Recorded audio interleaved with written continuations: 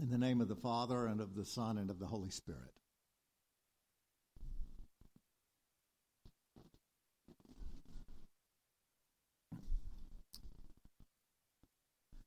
I just think about the splendors of the world and multiply by 2.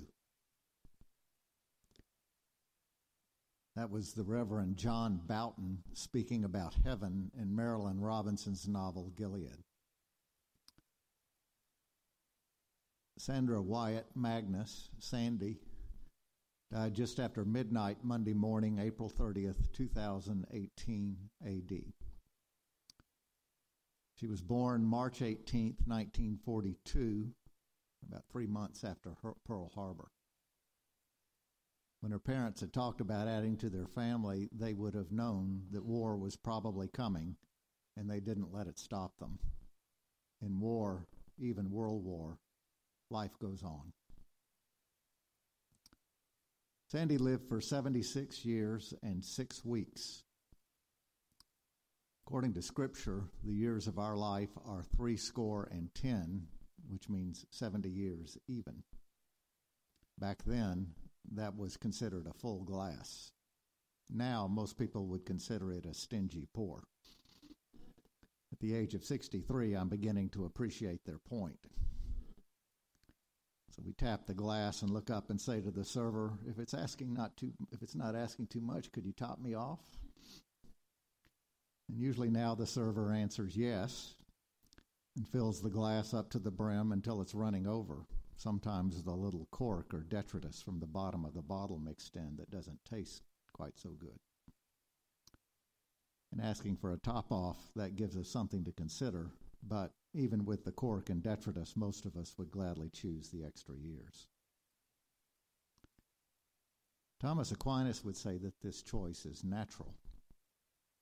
In a section titled Human Life is a Journey to God, Aquinas wrote that just as we naturally desire the good things we have in life to last, we also wish life itself to last. We shrink from death, is how he put it. That's our instinct. If 70 years and 10 is good, 80 years is better, and better yet would be that many years plus 5 or 10. All through life, that instinct guides us through life reliably, like the needle on a compass pointing towards magnetic north. It is a compliment to God, giving life its due. Sandy's compass was working just fine when we last talked, which was 6 days before she died. Realistically, she faced the fact that for her life, the end was near, but she didn't mind saying that she'd prefer to live a little longer if she could. She was of sound mind, in other words. The fact that we were having this conversation is a little story in its own right that I hope that you won't mind me telling you. I've been a priest since I was 28 years old. At that young age, I was sent out to Trinity Church, Van Buren, as the vicar. As I was unpacking my books in my new office, a member stopped by to introduce herself. As we were chatting, she mentioned that she was on her way to see her sister in the hospital, and I said, I'll go see her. What's her name? I assumed that this was what my visitor wanted and expected me to do, and I was trained, ordained, and eager to do it.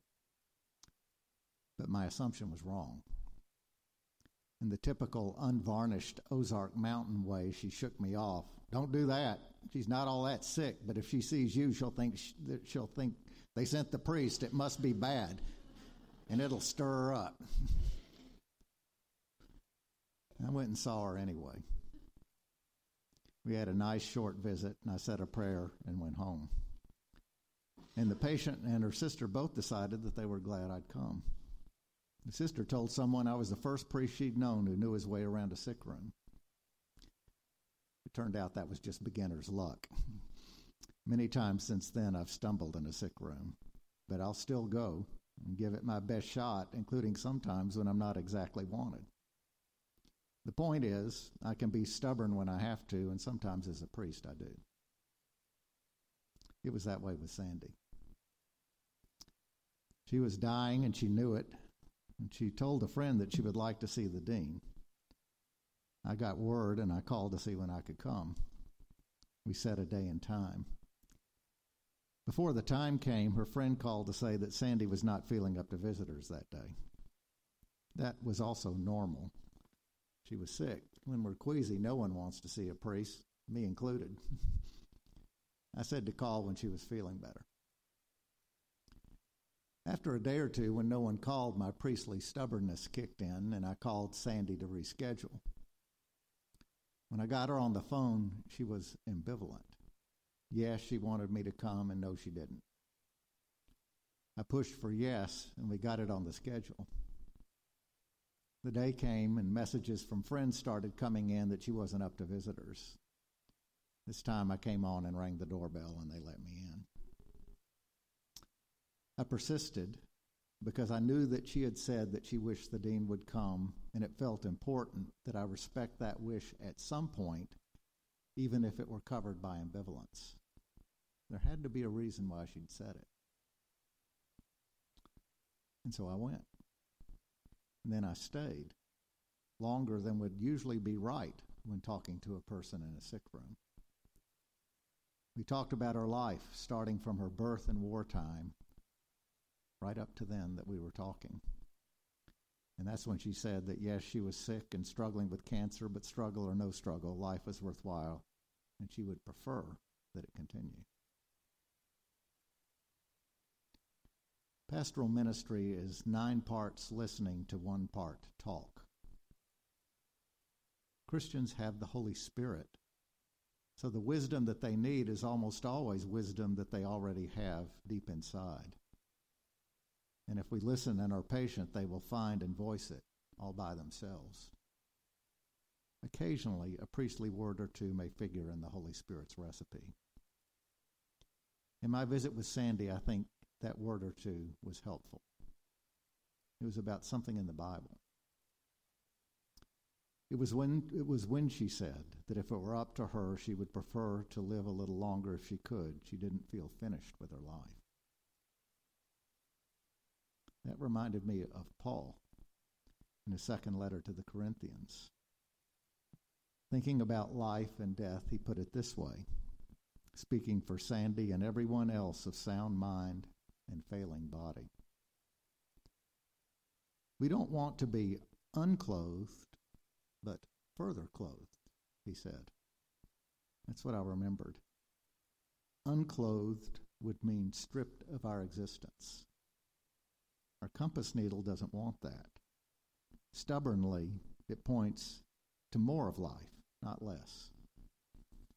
If Paul were there instead of me, he would have said to Sandy, of course you feel your life isn't finished. We all feel that way, and it's good we do.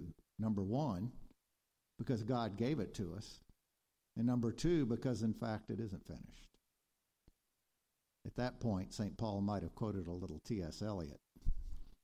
In my beginning is my end, and in my end is my beginning. From the beginning, layer upon layer, all through life, we add new clothes. On March 18th, 1942, Sandy put on birth that rude awakening. Infancy was next, the life of being held and fed and burped and changed and rocked to sleep, oblivious to the news from Europe and the Pacific on which her future life depended. After the war, she was further clothed in Southern girlhood, tomboy style like Scout and To Kill a Mockingbird, she told me. After that, she was layered on with the adolescent life of Elvis Presley's Memphis. She put on music wearing red and black on Friday nights with the East High School marching band. Then she clothed herself in college life, sorority style, at Memphis State. And so on it went for decade after decade through the long journey of her life towards God. For through the waters of baptism, she had also put on Christ, that garment of protection, solace, and direction. Through training and experience, she would add on skills and know-how of cytotechnology, whatever that is, then real estate, then property oversight and management. And she was further clothed with the prayers and promises of marriage and faithful life in marriage with Byron. And right here, she clothed herself with parish life, including outwardly the purple smock of service with the All Saints Guild, and inwardly its funeral ministry of warmth and helpful hospitality. Even when she'd shed a set of clothes, exchanging one outfit for another, health care for real estate, single life for marriage, what came before remained a part of who she was becoming. It's the same with butterflies. From her tomboy days forward, Sandy always found caterpillars fascinating who were clothed within cocoons before emerging further clothed as butterflies. As they fly off, they carry what they were before with them, but now transfigured. Paul writes, "For in this tent we groan, longing to be clothed with our heavenly dwelling, so that what is mortal may be swallowed up by life." I reminded Sandy on her deathbed of our faith that in her death she would not be stripped of the life she'd had.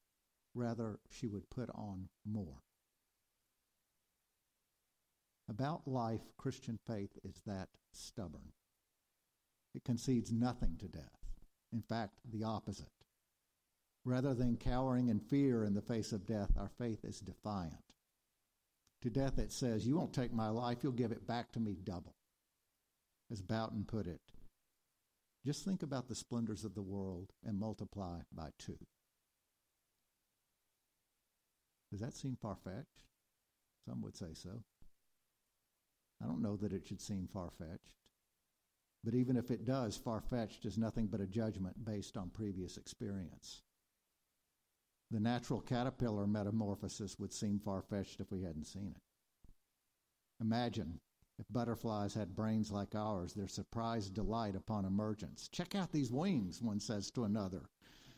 Beyond their highest hopes, the splendors of their caterpillar world had multiplied by 2.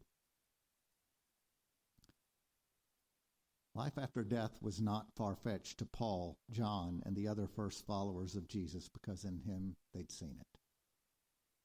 It is a stubborn fact of history that they lost their fear. That fact is plain on the pages of the Bible, and it is as remarkable in its own way as what happens inside cocoons, and it speaks firmly for the truth of life eternal. "I am the resurrection and the life," he says. "Those who believe in me, even though they die, will live."